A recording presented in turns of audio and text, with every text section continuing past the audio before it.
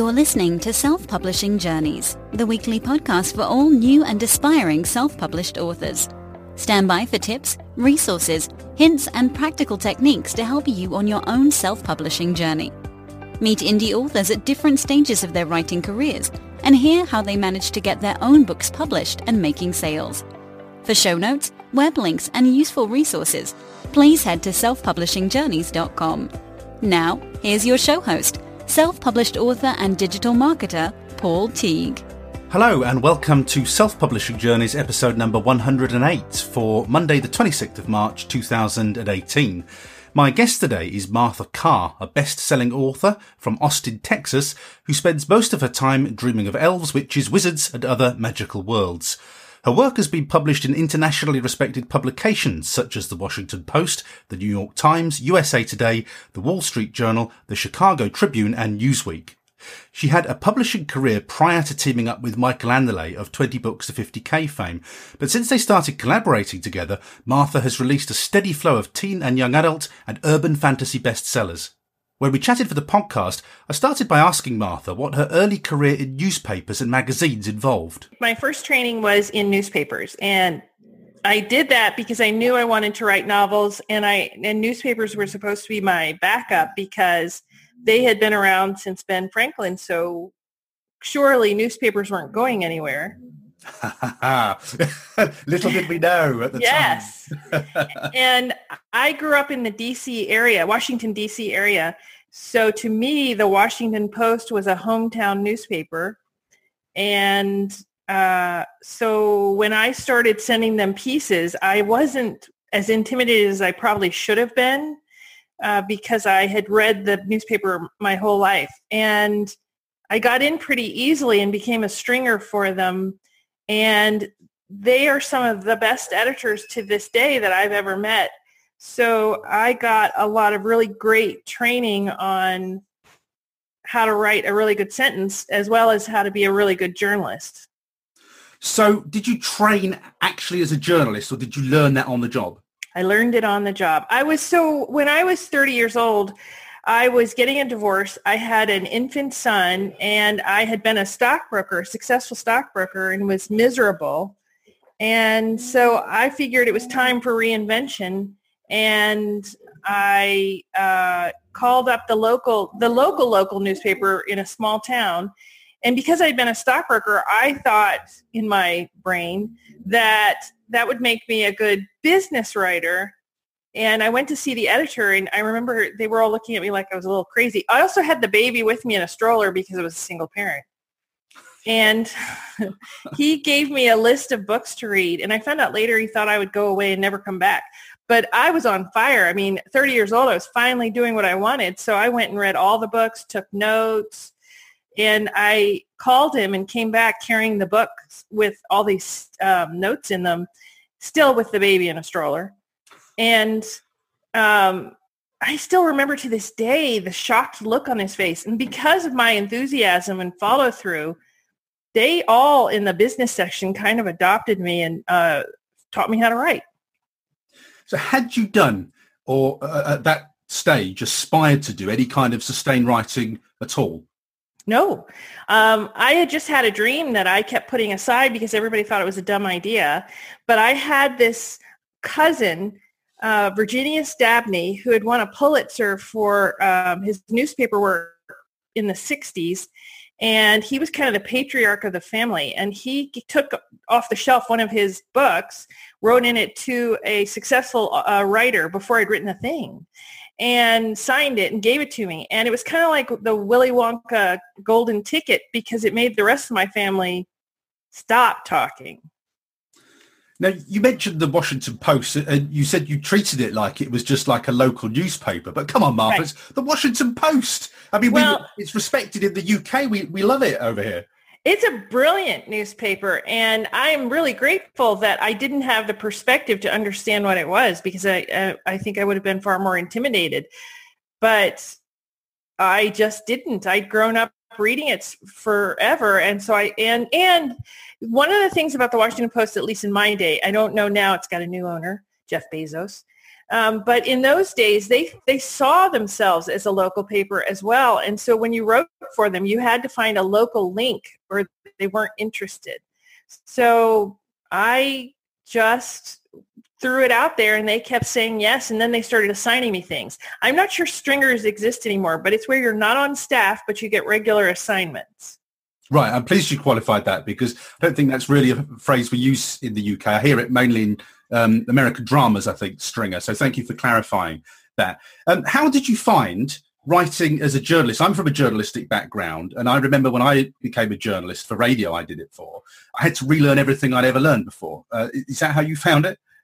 I found it to be super useful because, when you write for a newspaper as opposed to the internet, there is a very limited amount of space. They need a certain number of inches, and that's all they need, and they're not going to need any more. But it still has to contain all the necessary information.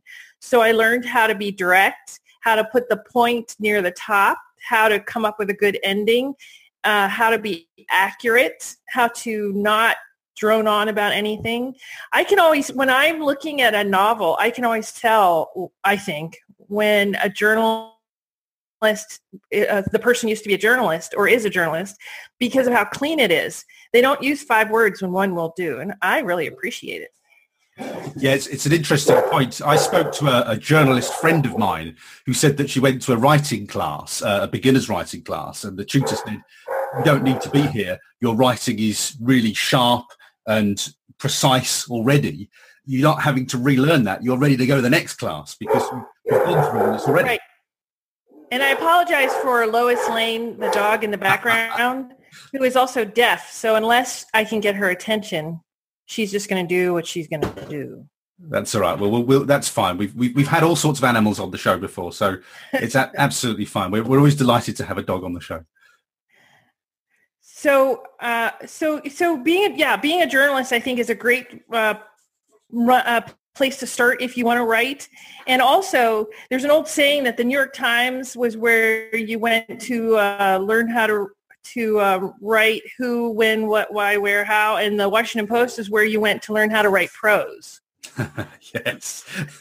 Now, with your journalism then, how did that then move into, because I think you've been a writer before this second amazing writing career that you've had. I'm just interested to hear how we got from being a stringer on the Washington Post, how you progressed through the writing channels. So my original goal was to be a novelist. And like I said, I thought newspapers would be the backup. And so I was taking workshops and I formed my own writers group. I was really good at planning. I started a reading group for the city of Richmond for writers to come and read from their works. And I wrote a thriller called Wired, which was published back in 1993, I think, and did really well. Wow. And so in my mind, the goal was always to be writing novels, and newspapers just kind of took over. And eventually I became a syndicated columnist on politics.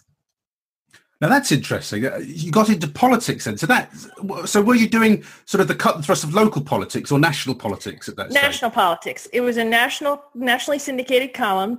And, I grew up in the D.C. area, so politics was the business of the town. So it was second nature to me. And for me, politics, if you write thrillers, politics is just thrillers. And I always found it fascinating to watch all of the deals being made, and you could always tell from what somebody wasn't saying on the national news as to what deal they were probably working on and what pressure they were trying to apply or what deal they were probably losing. And so, yeah. And also, I was always trying to write the columns from the perspective of how we could always work together. And that's not always, as you probably have noticed from our politics, that's not always an easy thing. But I always wanted to I knew that the column ran in mostly small towns all over America. And so it was very important to me to keep talking about how we could still come together. Who was your president? I'm just trying to get a sense of time here. Obama. Oh, right. Okay. Well, that was a very exciting time, wasn't it, to be writing? It was also because I lived in New York City. And on the first election night, I lived in the Bronx, and everybody came outside and was standing on the grand concourse in the grass in the middle. And it was very quiet, but excitement. I mean, people were so excited, and they called that election really early. And the word spread rapidly, like miles of people standing outside, and the word spread quickly, and everyone quietly moved inside. And then you heard this great cheer come up, and everybody poured back outside. And the celebration went on all night, and not a thing was broken. Nothing was set on fire. There was no trouble. It was just joy. And also reading through your sort of bio as well, it says that you've written for New York Times, USA Today, Wall Street Journal, Chicago Tribune, Newsweek. I mean, these are all names that we know extremely well and respect in the UK as well. That's quite a career as a journalist.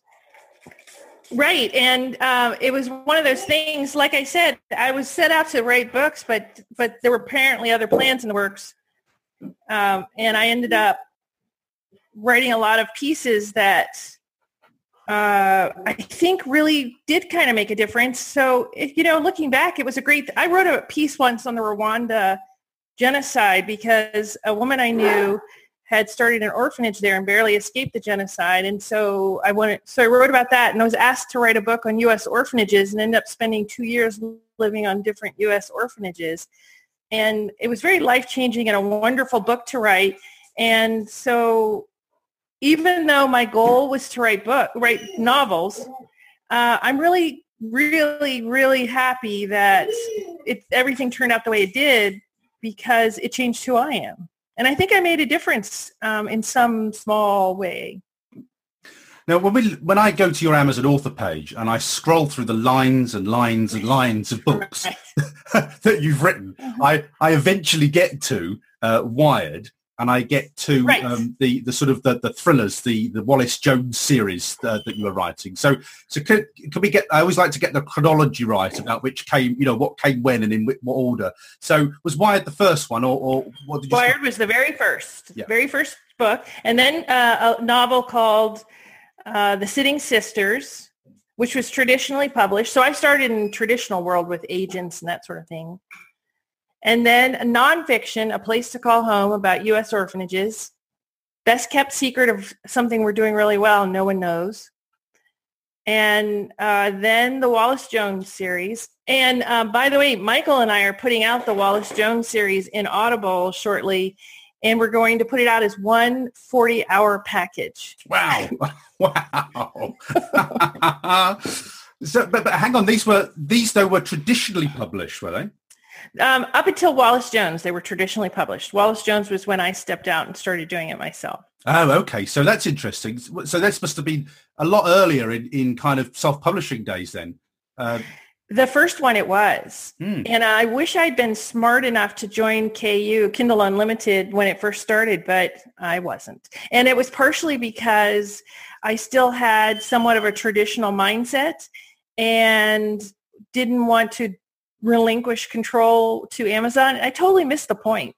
It wasn't relinquishing anything, but things happen the way they're supposed to when they're supposed to. And what had been your experience of being traditionally published up to that point? I'm interested in what made you decide to go self-publish, really, I guess. Well, so in traditional land, you wait a long time for every decision. So you wait to find an agent, then you find and I had a really good agent and a great relationship, but then they send the manuscript out to people, and then you wait till the committee meets, and there's so much time that goes by. And then if they do say, yes, we want this, it's probably going to be the spring or the fall when it comes out. So you may have another hurdle of time that goes by. And it just seemed like a lot of anxious waiting. And then on top of that, you get 15%, and the bookstores can return the books, and there's really not a lot of interaction with the public unless you set it up, which I did. But I mean, if I can keep all the money and I can decide when to publish and I can do it faster, why am I going through traditional? My ego doesn't need me to have somebody else, a gatekeeper, say, sure, you're good. I mean, the readers let you know. So with the Wallace Jones series, then this is what I was alluding to before. I guess that you've got all the rights. That's why I was asking. I do. Yeah, which is great, of course, because you own the asset. I do. And when Michael Anderle was starting LMVPN, I think I was the first person he came to and said, do you want to do the Audibles together? And I said, sure. And then the wonderful woman who's doing the audio, she got the opportunity to be a magician's assistant in the circus last summer. So who can tell her no to that? So we ended up having to wait to finish the series until she got back. And we're about to...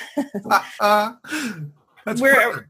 Yeah. And I'm a big, giant believer in everything happens when it's supposed to. And so if you can be open to that and let things happen the way they're supposed to, good things happen. So while we were waiting, Michael got this idea. He said, why don't we release the whole thing as one 40-hour long, because the Wallace Jones series is one story told through 6 books. Yeah. And the thriller trope, I now know, is once you tell a complete story per book. And you know what happens when you break the tropes? People don't like it. Yeah. Well, let's talk about that then, because I'm guessing that, I mean, obviously you had experience traditionally, so you knew what you were doing, you knew about the process. So when you self-published these then, you said you got the tropes wrong, which is fine. How did they go? Because you weren't part of the 20 books thing at that stage. Nope, I wasn't yet. Nope. But you weren't unknown either. You'd got a career behind you as well. So how were your first experiences of self-publishing? So they were great from a technical standpoint. I did know what I was doing technically, but I did not get it right on the covers. I did not get it right on the title. I called the first book The List, and now I look back and laugh at that all the time thinking, the list of what? But it seemed very like conspiracy to me, but that's ridiculous. And that is one of the issues with being self-published if you're not in 20 books, is that you kind of are in a cave all by yourself, and there's no one to say, I don't know that that's going to work. But, if you can find your way to 20 books on Facebook, there's a whole crew. You can say, what do you think of this name? And then you get a lot of people saying, I don't know what that means. Is it nonfiction? I can't tell. And then to change it. So I was missing I was in a vacuum of people. So I couldn't see that I was breaking tropes and that I had a good story, but I was breaking too many other things. Live and learn. So were they not successful then, or was it just a... Well, we like to call it my hamburger money, Michael. I make enough, and he always is asking me, he always picks out burger places and asks me, is it McDonald's or is it going to be a better burger place this month? So, right. But, it's a great learning experience. I love the story. People who find it really like it. It's and so we're going to do something cool with the Audible so that people can find it. And people it gets great reviews. It's just not many people find it. And here's the thing about that. So I could have quit right then and there and said, because it's 500,000 words. And I could have said, forget it. This isn't working. I give up. But it's just data. That's all it is. And so then what happened next was, and by the way, I was being interviewed by Stephen Campbell on his podcast during Wallace Jones. And so I was up front and said, it's not doing what we hoped. And instead of saying it must be me, and maybe that's where I was lucky that I'd been writing long enough to know I knew how to write. Instead, it was more a question of what went wrong and what can I do differently. And that's when Michael said, hey, I'm interested in starting this new universe. It's in urban fantasy. You want to try it? And I've been a nerd kid from the get-go.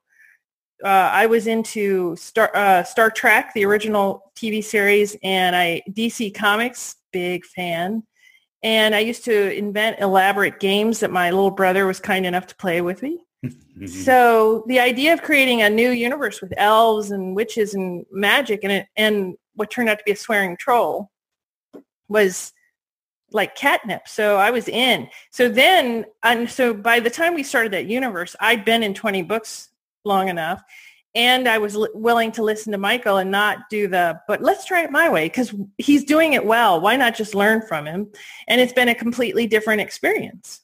Now, hang on, though, because you own these books, you've got the rights. You're not sort of locked in. You said that the writing was good. What I'm interested in is why you haven't got new titles and new covers on that, and maybe even slightly repackage them, because they're an asset and you just got to mix it up a little bit, shake it up, haven't you? Well, so I changed the titles. The first book is now called The List Conspiracy, so it's a little clearer what we're doing here. And I changed the covers, but I broke a trope that's too hard to undo, which is it's not in Thrillerland. They want the book to be complete. So you might use the same characters again in the book, but the story is complete in each book. It's like an episode of TV that completely wraps up, or a movie that completely wraps up. And so the next book might have the same characters, but it's a new story. And I didn't do that. Couldn't you just publish it as a great big book like you're doing the audio, though? Because if you read them back to back, or put them as trilogies or something. I did. I packaged them as two, and we're thinking of packaging it as one giant book and seeing what happens. We are thinking about doing that, but we're definitely doing the Audible that way, and we may package the book as one giant book. And with a new cover, we're actually going to do even better on the cover because I've learned even a little more. But there was also part of me that said, I've got this opportunity in urban fantasy, so I'm going to move forward. But you're right. There comes a time, too, when you can look back and say, I have this asset. What can I do here? So, yeah, we're going to do 40 hours of great listening and one giant book. Brilliant. Now, let's get to the Michael Anderle meeting then, because I was looking on YouTube tonight, because I remember looking at an old Michael Anderle video, but it was on YouTube, and it was how I found him doing the rounds. And I was trying to work out, because I met you at 20 Books London, I was trying to work out whether that was the event where you went up to him and said, it probably I'm interested. Is. Yeah? Yeah. And I'm in the audience. Yeah. And it's in Austin. I had seen the invite that said that here's this guy. He's been writing since November. This was in July, and he's already making $30,000 a month from fiction, and that wasn't supposed to be possible. And so I wanted to go see if he was legit, or at least maybe I could get a couple of marketing ideas from him. And I was mentoring a teenager in high school. She'd already written 3 space operas, so I took her along with me. And about a third of the way through, I realized he was not only was he legit, but that he was doing something so different that it was possible to make that much that fast, and it was repeatable. And there was 90 authors in the room. And at the end, he said, I'll stay as long as anyone has a question. Well, I thought for sure he'd be rushed. So I said, well, we better go, because I had this teenager with me that I had needed to get back. But at the door, first of all, walking out, I could hear people as they're leaving saying, that can't be true. And things like, what I write, I don't know that it's mass. Nobody believed him really. And so I turned around to look, and there were only 2 people up there asking questions. So I said to the young lady, I'll be right back, and waited my turn. And he gave me his number and email. And so out of the 3 people who asked him a question, I was the only one who also stayed in touch. And were you the only one who followed up from the email? Yeah. Yep. And what was that conversation that you had with Michael? I probably had a bazillion questions, and 20 Books, the Facebook group, was just hitting 500 people. I think it's at 17,000 now. So everything was new and small, and I just asked Scott Paul and Craig Martell and Michael all the questions. And I was focused on, I hadn't finished Wallace Jones yet, so I was focused on that. And that's what got me to change the covers and the titles the first time. Mm. But, you break the trope, you break a single really big trope, and you will pay for it. Yeah, that's interesting. That's come over loud and clear, actually. I think because I know Michael's really big on the tropes, isn't he, and writing to the tropes and basically giving people what they want, which is all tropes are really, I guess. So, what business is out there says, I don't think I'm going to give the people what they want? I mean, the car business, the snack food industry, home builders, who in their right mind says, I don't think that the buyer matters. How then did you start to write for or with Michael for the first time? Where did that conversation come from? So I mentioned to him that the books weren't, well, he knew because it was on the podcast that the books weren't doing what I hoped, and I wasn't sure what to do next. And so he was thinking about starting this new universe, and I had mentioned that I've ghostwritten books before too, and he was looking for someone who could match his style. And so he thought of me, and I'm really super grateful. And I made a decision that I was just going to say yes to whatever he wanted to do and not put my 2 cents worth in, because I felt like I would learn far more that way. And I'm just going to go along for the ride and see what happens. So we worked out this, he had this really brilliant backstory in mind of where there are these 2 worlds, Earth and another world, which I ended up naming Orisarin. And every 25,800 years, these gates open between the 2 worlds, and the magic from Orisarin pours into Earth. And the gates are going to start to open soon. And the pyramids were really built further ago than what everybody thinks. And it was when the magic was here before. And we base a lot of this on actual history too. And then we came up with a murder plot where they would need to ask this Austin female homicide detective for help, the people from Orisarin, to solve it. So Michael, I don't know if he intentionally meant to do it, but he threw a thriller element in there. And that was right up my alley. And we were off and running. And then he said, we need a sidekick. And at first he said a dragon. And then he said, no, a troll. And so I threw in the troll, and there's swearing in the book. If swearing really bothers you, it's not for you, but it's funny. And so we named, can I say the name of the troll? Yeah, of course you can, yeah. Okay, the name of the troll is Yumfuck Tiberius Troll. And it's because he was they believed he was learning English, so he was saying yum, and then he was saying fuck, and Michael thought it was funny and put them together. And yeah, YTT for short, I think, isn't it? YTT for short, right. And so we had a comic element. We have these regulars that the main character, Lyra Behrens, meets with all the time. And we have this really great action-packed storyline that takes place in Austin that keeps evolving. And I really wanted 2 things. I wanted she always looks for the solution. She does not whine. She does not stare at the problem. She believes there's a solution. So she always heads straight for it. And she is very loyal to those she cares about. She'll run into the fire, not away from it. And it's been really rewarding because lots of the reviews say, I like the way these books make me feel. And that's really rewarding. Now, you said towards the beginning of the interview that you've always loved elves, witches, wizards and all the magical stuff. Right. And so I'm wondering then, why did you go into thrillers then in the first place? Because thrillers are quite a different beast, aren't they, really? They are a different beast, and I'm not sure why I did. But I'm glad that things work out the way they're supposed to. And at the right moment, someone came along and said, hey, you want to do magic? I don't know why I didn't, but now it seems like this is where I should have been all along. It's really kind of interesting. Things work out the way they're supposed to. I've had a very interesting career, written about U.S. orphanages, written politics, written about the U.S. highway system, and then thrillers, and now elves and witches. And swearing trolls. Trolls. It wasn't you, was it?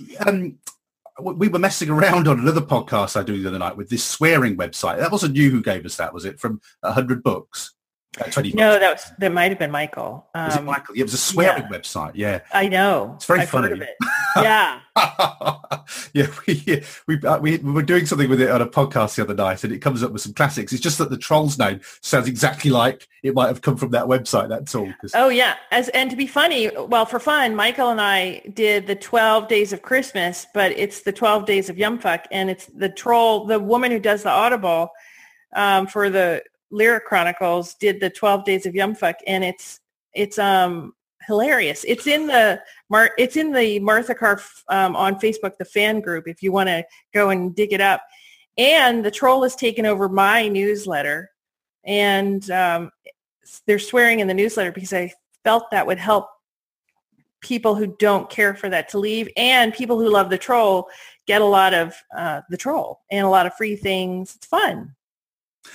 It's interesting that you've gone for the swearing because, often if you get negative reviews, people are saying it's blasphemy, it's swearing, it's too much sexual content or something like that. But you sound like you're very definitely saying, well, look, this is what we do. If you don't like it, you need to read something else. Is that fair to say? Pretty much. And also the swearing that the troll does is very limited. It's never used as a weapon, and it's not disparaging to anyone. So, and really, it's some of the funniest parts. I mean, there was a gentleman who wrote, I was told by my doctor, no strenuous exercise. And after I read this part, I had an angina attack from laughing. Well, I suppose there's worse ways, aren't they, to experience that. Now, collaboration is something I've no experience of, and it always fascinates me because I always imagine it as two people sort of tussling and not agreeing. And when I saw you speak at 20 Books in London, I've never heard collaboration sound more attractive, to be honest with you, the way that you express it and you articulated it. So can we delve into that process a little bit, if that's okay? Sure. Now, so working with somebody, when it's your name and Michael's name that goes on the book, so do you do all the writing effectively, but he's coming up with the ideas, things like that? So we work out the ideas together, and then I do the writing, and it's like any good... like any author will tell you, some of the ideas pop up in the middle of the writing, but yeah, he's very good at coming up with the finer points that really help steer it, or about asking the right questions so that everything is logical and it all fits together, and it satisfies what the particular audience that we write for would want to see. And he comes up with some really good, fun things to put in there too. And then it's fun for him that there's always a couple of things that he doesn't know about. So when he reads it, he gets some joy out of it too. But if you're going to collaborate, it's really make a decision that you don't need to be right. And if you can do that, and if you can believe that it's just data and you'll make adjustments, it's going to go a lot smoother because you're more willing to try something. If you're having to say, what if, you're asking magical questions because that can't be answered. I don't have a crystal ball. So I'm willing to try. And Michael and I adjust things all the time. And we just have fun. I'm always telling him we should record our conversations because they're very funny and very ridiculous. And I think they would be entertaining. And so neither one of us is taking it deadly serious. Our egos are not in it. Neither one of us needs to prove that we know, that we're the best, we're the greatest. Not at all. We really are hoping that we're writing something that the fans will really like, that this will bring some joy into their life, and that they have a good time with us as much as we're having with them. And that's about it. So it makes collaboration a lot easier. Is there any formulaic element to the way that you write? So, for instance, do you have an idea of how long you want the book to be, the number of chapters, the chapter length? Is there any formula, any template that you work to? I don't know if everyone realizes this, but I also work a corporate job. So due to time, the books are about 60,000 words long, which is a good length anyway. And so I also have this, I want to make sure that the entire story is told so people don't feel like it cut off suddenly. And so that's just, no matter what you're doing, you really need to keep that in mind. I don't want to write an encyclopedia. So I do have to keep an idea of plot, how it's moving so that it feels exciting, but you don't feel like you're dropped suddenly. And that there's enough action in there and there's enough story wrap up. I mean, so we write with 12 books in mind, but broken into arcs, 3 arcs of 4 books each. And each 4-book arc contains an entire kind of story in a way so that if a series wasn't doing well, we could end after the 4 and readers who did like it didn't feel like they got left. And so there's a template of sorts, but it makes sense because this is also, you can't just write out into the void and hope people will follow you. They really have to feel like there was a point. I remember you mentioning at 20 Books in London that you still had the corporate job, and that had slipped my mind, actually. So I just need to talk to you about that, because Sure. a lot of people will cite life, by which I mean jobs and family, as the reason that they don't write. But you've already given us an example of turning up with a child in a buggy, Right. but also doing this phenomenal output that you have, alongside Michael, alongside a corporate job. So what then is your attitude to time management when people say there's not enough hours in the day? Well, I mean, I think it's okay if people feel that it's not enough hours in the day, because it's a subjective answer and it's not a wrong answer. So if this would crowd out parts of your life to the point where you would not be happy, that's a fair answer. Because people who do have, lots of people who have this output have a job and family, and they're writing on the train, or they're writing early in the morning like I do, and I write during my lunch hour and then after work and on the weekends. And it's a choice you make, but it's okay if you don't want to make that choice. There's nothing wrong with you. You aren't like less special than those of us who are making it. It's just not what you want to do right now. But it is doable. If you want to do it, it is doable. And I'm not the fastest writer out there. I hear what people's outputs are, and I think, how do you humanly do that? And so if I can do it, I think, my whole part in 20 Books to 50K is to keep being the example of, if I can do it, you can do it. Well, it's very impressive that you do. Well, how many words roughly do you get out during a week if you're writing in those pockets of time? You're not one of these 5 o'clock risers, are you? I sometimes am. Sometimes it depends on, like, if I suddenly realize the book's coming out and I have the X amount left. I'm constantly calculating based on the calendar, like, how are you doing? And but generally 3,000 a day and 5,000 a day on the weekends. And so it's a Sunday today, for instance, you'd write today. Right, correct.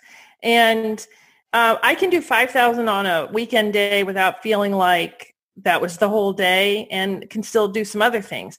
And I enjoy it. And I waited a long time for a successful series and to have this much fun with fans. So, I'm going to keep doing it because I'm having fun. And my hope is that maybe someday this will replace the day job. Being in the States, health insurance is a big consideration. But maybe someday I can work all the pieces out and this will be all I do. But I'm having a really good time. If you do come to Facebook and join the fan group, you'll find out why. Because I look at I think about 80% of the people in that fan group constantly post, which is unheard of. And we're having a really good time. I'm wondering if, with all the writing that you do you ever find that your rate of writing exceeds the flow of the ideas, or is this how you get around it with the planning? I get around it with the planning, but in every book, some idea occurs to me that I run with, and I look back and think, where did that come from? And adore it. And it makes me wonder if maybe guardian angels do exist and they're just helping. And, or maybe it's all those years of, just loving the genre. But, that's a thought. Really, when people were laughing super hard at all the parts in the first 2 or 3 books, I thought, hope I can keep this up. But we're at book 7 and they're still laughing. So I let it go. Now, what does it feel like when, after you've had the mediocre sales that you'd experienced previously, the burger level, the burger level. Describe to me that feeling when you suddenly feel like what you're doing is flying. It's really odd. It's like feeling lightheaded. And the books get an orange tag a lot of the time, which means it's a number 1 in a category on Amazon. And it's really odd. I think it's something, at least for me, it's something I'm growing into. It's something I'm growing into, that I am a financial success and in doing this. And it's fun. It's a lot of fun to be doing something that's actually working. And, it means also that there are a lot of fans who like it. And so I've had a lot of critical success in my career where the gatekeepers loved it, but not where the fans in great numbers loved it. Wired was well received, but that was a long time ago. It's just really, it's supernatural almost to go from one to the other so quickly and for it to be sustaining and so much fun, frankly. I'd like to dig into that a little bit more, because one of my sort of pain points as a writer at the moment is that you get good reviews, but when I see the passion that Craig's talking about, Michael's talking about, you're talking about, this passion from fans, and you alluded to it there with your initial books, that they get good reviews, people like them. Right. Isn't that wonderful sort of passion, engagement with them? They can sort of, feels like almost they can take it or leave it. Now, how do we jump from one to the other? What's the difference? What changed for you? I paid attention to the tropes, and I also I think with Wallace Jones, well, the first couple of books in Wallace Jones before 20 books, I was wandering in the wilderness pretty much, and I didn't know what to change. And there is a certain amount of business to this where if I could have paid more attention, maybe I'd still be in thrillers, but I'm kind of glad I'm not. So if you can pay attention to the covers, do they fit the genre? And are they, the only point of a blurb and a title and a cover is to get somebody excited about reading it. And so I had to learn not to tell the synopsis in the blurb, as you probably heard in the convention in London. Don't tell the synopsis. It's like describing how a Cheeto is made instead of getting you excited about why you want to buy it. Yeah, that's a really good way of putting it. Yeah. So it's isn't it? They say sell the sizzle, not the sausage, or whatever, isn't it? Yes. That's the right. phrase. So you have to first figure out, if your books aren't doing what you hoped, you have to first figure out, is it the story? If you're getting really good reviews, not 1 stars, when people find it, then maybe you do have a good story. So then you have to look and say, are these blurbs, are they really short and exciting, and and are they accurate? And if that's the case, then you move to the cover, and does it fit the genre? Am I confusing people? Like Michael has mentioned, I think his Bethany Ann series could fall into 2 different genres, and so he picked one, sci-fi. And so are you marketing to the right genre so that nobody's confused? And then does the title convey something that fits with the genre? So that's where if your books aren't doing what you hoped, I've watched so many people say, I made hardly anything off this series and I changed these elements and look at me now. So one of the things I like about 20 books is it's iterative. And this is something that came over very strongly at 20 Books London, is that if something doesn't work, we don't sit there all blaming each other or blaming ourselves. We switch, we change, we try something different. Right. And it can be from, it can be as ridiculous as doing a 40-hour Audible, which I'm actually really looking forward to see if this sucker works. Can you imagine a 40-hour Audible? Enjoy. It's like binging on Audible. But then another thing that Michael talks about a lot is whale readers as well. And I know that the whole concept is built around this idea of whale readers. Can you just explain what that is and what whale readers are for people who haven't heard of that term? A whale reader is somebody who reads very quickly and quite a bit. And so their consumption is continual, and they like ongoing stories. So they also will generally wait until they see there's at least 3 or 4 in a series before they'll jump in, because they don't like having a story they do enjoy ending too quickly. I mean, we're book 7 in the Lyric Chronicles came out March 1st, and I have a lot of whale readers saying, where's the next one? There were only 7. I'm thinking, yeah, there were 7. And they're excited. And so if you're targeting whale readers, then these are things to keep in mind. You might want to do a rapid release where you put out 3 or 4 books in 30 days, because then Amazon helps you out by Amazon promotes things under 30 days. So it's kind of a way of signaling to all the whale readers, hey, there's 3 books here or 4 books here. Give it a try. Now, you don't just co-write with Michael. You've got Correct. other co-writers as well. I do. Several. How on earth do you even get your head around this, Martha? I'm just looking at all the names here, the titles, the series. How do you even keep track? Great series too. Yeah. So they all intertwine because it's all Urs Saren. So everything does kind of flow together. And I really do like urban fantasy, and these are really good writers. The Casey Chronicles, with the winged, some of the magical people have bird wings, and some have bat wings, which I think is so clever. That when they come to Earth, the wings kind of disappear for now because there's not enough magic left on Earth. Or the Fairhaven Chronicles, she found a way, Sarah Boyce found a way to write a series that's technically still on Earth, but it's underground. And Flint Maxwell, he wrote the Midwest Chronicles. And so he also writes zombie books. And so I knew he'd be attracted to the world in between, which is kind of zombie-like. It's clearly I'm having fun. So that's partially why I'm able to keep track, is because of how much fun I'm having. But also, I gave up cleaning the house. I pay someone to do it now. And I gave up mowing the lawn. And I pay someone to do it now. And I keep moving. And when something needs to be done, I just do it. I don't put it off to make sure it gets done. And then at some point, we work on beats together. But these are seasoned writers who you can also help get them to a point where they can do this themselves, and they take it off and they run with it, and they're really good. And so really what we're trying to make sure of too is that all the pieces fit together still, so that somebody doesn't say, hey, I thought it was supposed to be like this in Urs Saren. And it's fun.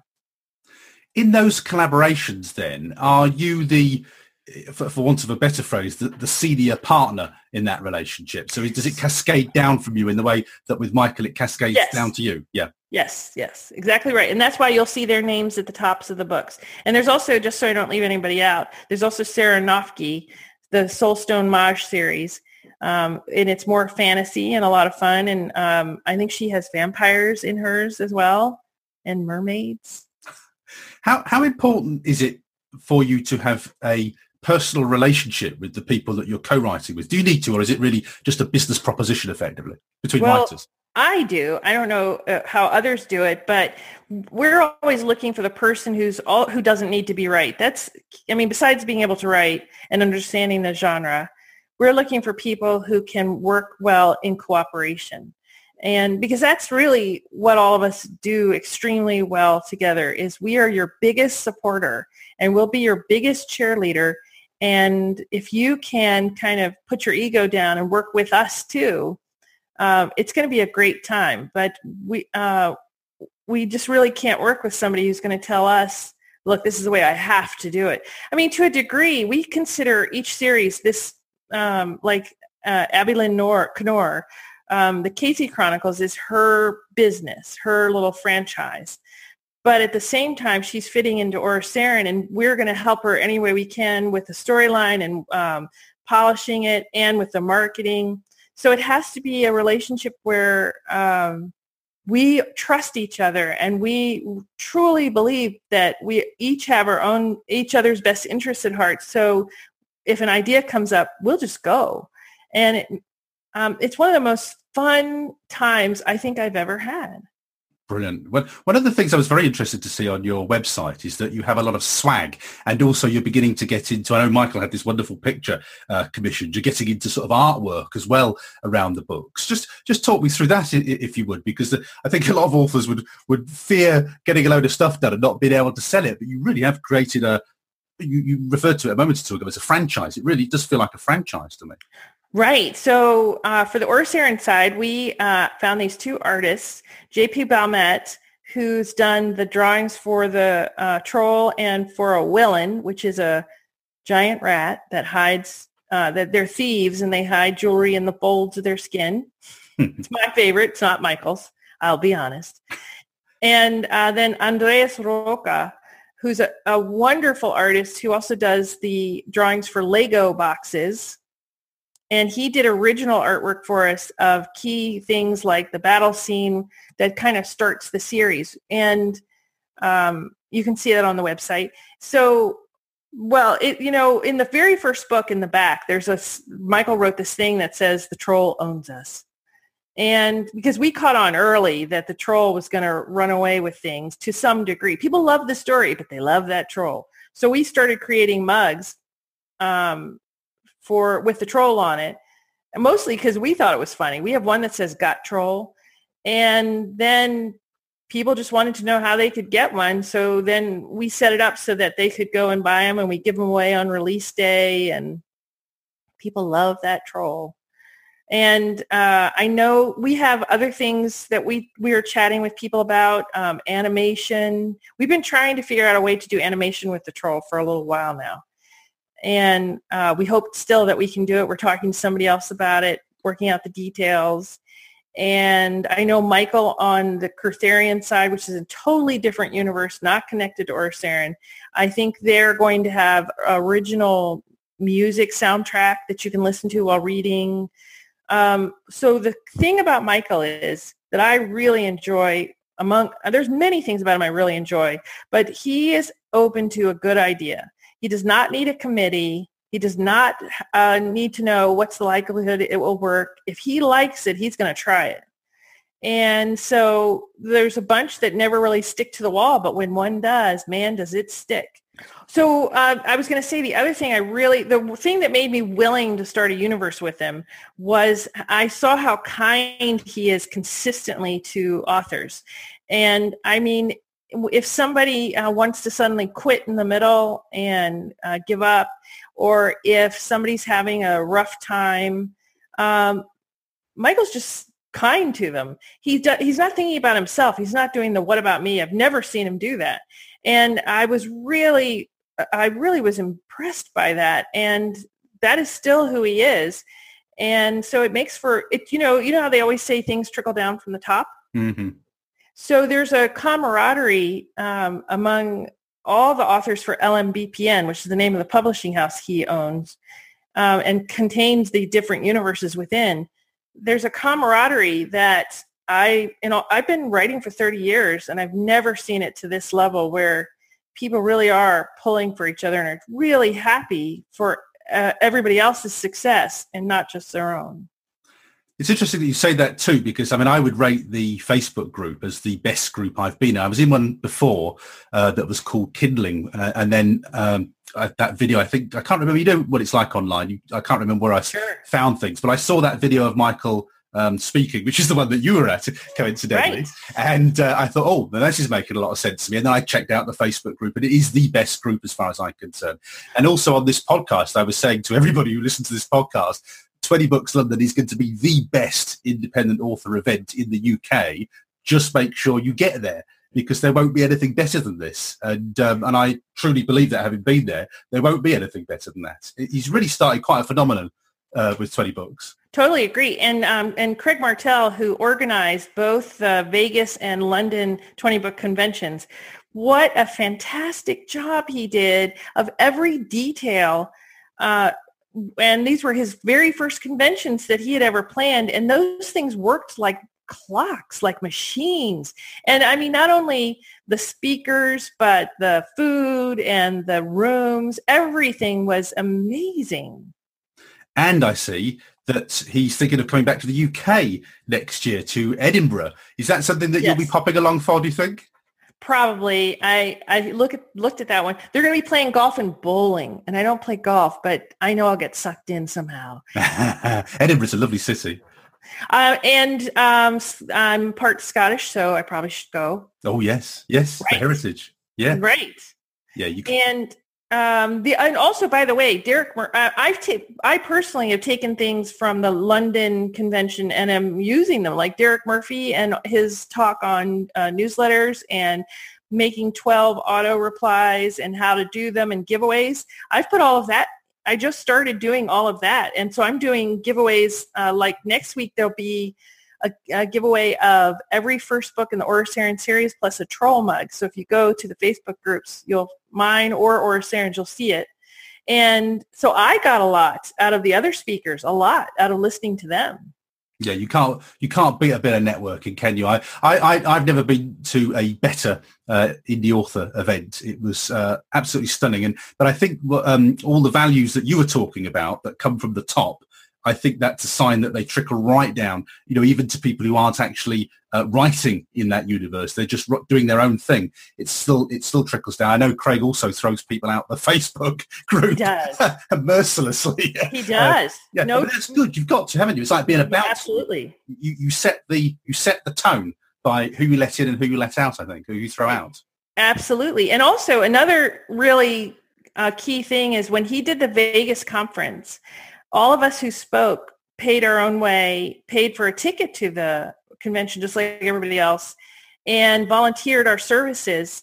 My son volunteered his services and was the one who did the Facebook Live for the whole thing. He sat through every talk, and he's not a writer. And it's because everybody wanted to do this for Craig and Michael. And so that speaks a lot to their character, that Chris Fox and, I'm not going to think of anybody else's name, but who showed up, me, Honoré Corder, I thought Brian Cohen. Yeah, thank you. Everyone who showed up to speak said yes because for Craig and for Michael. And that speaks a lot to their character, that people said, sure, yeah. And that's that. And they got that from the 20 Books to 50K Facebook group. They got that attitude there. So when you talk about trickling down, you had people who are at the top of their game speaking there. And also people like Shane Silvers, who didn't speak there, came and were sitting in the audience. And he is doing phenomenally and wanted to be there to learn more. So nobody was trying to make a profit. Like 20 Books London, Craig gave back any overage to the people who attended. Who does that? That was just, I've never been anywhere where somebody gave you a refund because they came in under budget. It's phenomenal. And he told everybody, he was very transparent. Here's how much we had. Here's what we spent it on. Yeah, it's just amazing and so well run. And there was even swag. Do you know what? I'm actually, as you're talking, I'm writing little scribbles. I'm writing it with my 20 Books London pen. You go. Which I dearly love. I love the weight of it. And I wish I'd got more when I was there because they're lovely. They're such lovely pens. My favourite pen now. In your 20 Books to 50K notebook? Yeah, it's just here on the desk right next to me. Yes. So we like the swag. Again, I haven't seen that done, but they're lovely little touches and always going above and beyond, I felt. So Edinburgh's going to be really useful. I'm really looking forward to that. I think it looks like it's happening now, does it? Because I know there was some. Oh yeah, yeah. I mean, by the time he posts something, he says maybe, but he's really trying to make it happen. And for people who are doing well, who really are kind of starting to become at the top of their game, he's doing one in Bali, and there won't be as many presentations, and it's going to be more about just mingling. It's a little more expensive, but you can write the whole thing off. And that's going to be January, I think. There's lots going on. And I say to me, as far as I'm concerned, it's the community that you've got to be in as an indie author at the moment. I think as an author. Yeah, you're absolutely right. Yeah, it's not just indie authors, is it? But right. Every author. Yeah, you're absolutely right in that. You've having a phenomenal time at the moment, Martha. I'm just wondering, in terms of your personal planning, rather than doing just more of the same, where are you headed for it? Do you have a sort of goal with all of this? Yes, to keep growing as much as I can inside LMBPN. I come from a trad background where you got very little for a lot of effort. So to get so much back office, Stephen Campbell does a lot of back office things. Jamie is back there. There's so many people behind LMBPN that nobody ever sees who are supporting the authors. And so Michael is doing a series in Saren, The Unbelievable Mr. Brownstone, that starts in April. And I have a second series coming out connected to all of this called The School of Necessary Magic. So I'm very happy where I am. And I don't feel the need to run out there and say, hey, it was just me, just so you know. I like working in cooperation with others. I get more joy out of that. And I like being able to chit-chat with others at times and make this a group thing. And when when I succeed, they succeed. When they succeed, I succeed. I love that. And Meg Cowley has a series that will be starting in Order Saren. David Behrens, who I know from Thriller side, is going to be coming over to the dark side of urban fantasy. And he has a series that will be starting in Order Saren soon. So I'm super happy where I am, and all I'm planning to do is more of it. And the Lyric Chronicles are going to keep growing and evolving. So it will be the same series, but, someone paid a very nice compliment on the last book saying, I normally don't like long series, but I really love this one because it keeps changing. And I'm going to keep doing that for as long as I can until people say, I think you're done here. But until that day, I'm just having such a good time with everybody. I'm going to keep going. That was best-selling author Martha Carr speaking to me for the Self-Publishing Journeys podcast. Now, there was a very difficult episode in Martha's life, and she explained it extremely eloquently and passionately at the 20 Books to London event. And rather than ask Martha to relate those events to us again, what I wanted to do was to share the link with her 20 Books to London presentation and recommend that to you very highly. If you ever thought that you had it bad as an author, if you thought things were tough for you, listen to Martha's quite astonishing story that she told at 20 Books London. Now, you are going to have to join the 20 Books to 50k Facebook group to access the video, but if you go to the resources page for Martha's interview, which is Self-Publishing Journeys episode number 108, then you'll see the link in the show notes there. Join the group. When you click on the link, it will automatically take you to Martha's presentation. And I've given you the timings on that page. If you want to, you can scroll ahead and see what she said at that particular event. It's a very, very powerful video.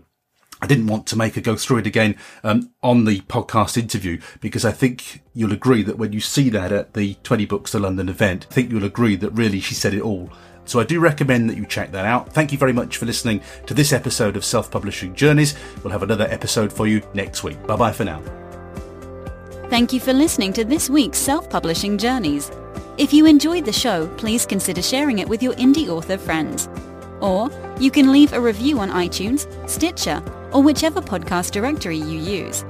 In the meantime, you'll find previous interviews and all the show notes at selfpublishingjourneys.com. Thanks again for listening. We'll have more great self-publishing tips for you next week.